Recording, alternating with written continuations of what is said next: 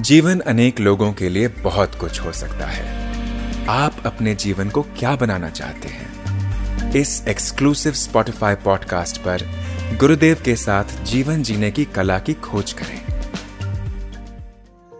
प्रेम छुपता थोड़ी ना है, प्रेम छिपता नहीं है, वो दिख जाता है। छुपाने की चेष्टा करो, नहीं छुपता।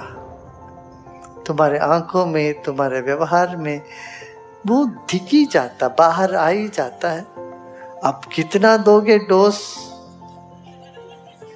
कौन कितना ले पाएगा, ये तो देखना पड़ेगा। इसका कोई तरकीब नहीं है, कोई क्राइटेरिया नहीं है।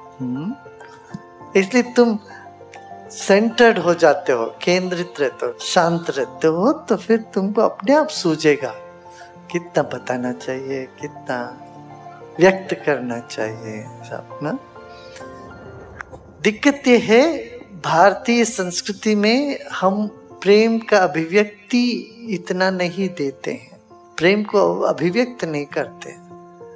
पाश्चिमात्य संस्कृति में बहुत अधिक करते हैं। दोनों सही नहीं है, कहीं बीच की रास्ता अपने को लेना पड़ेगा। जैसे कोई बीज है, उसको जमीन के बहुत नीचे 10 फीट के अंदर गाड़ दो, वो कभी नहीं उस अंकुर फूटेगा उसका। ऐसे ही उसको ऊपर ही ऊपर रखो, तब भी नहीं आएगा पौधा।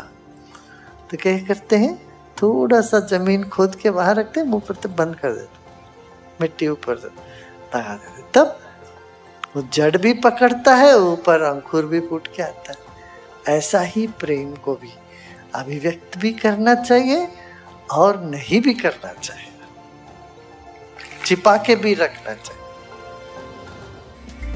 आशा है आपको ये एपिसोड पसंद आया होगा। रेगुलर अपडेट प्राप्त करने के लिए स्पॉटिफाई पर आर्ट ऑफ लिविंग गुरुदेव के साथ को फॉलो करें।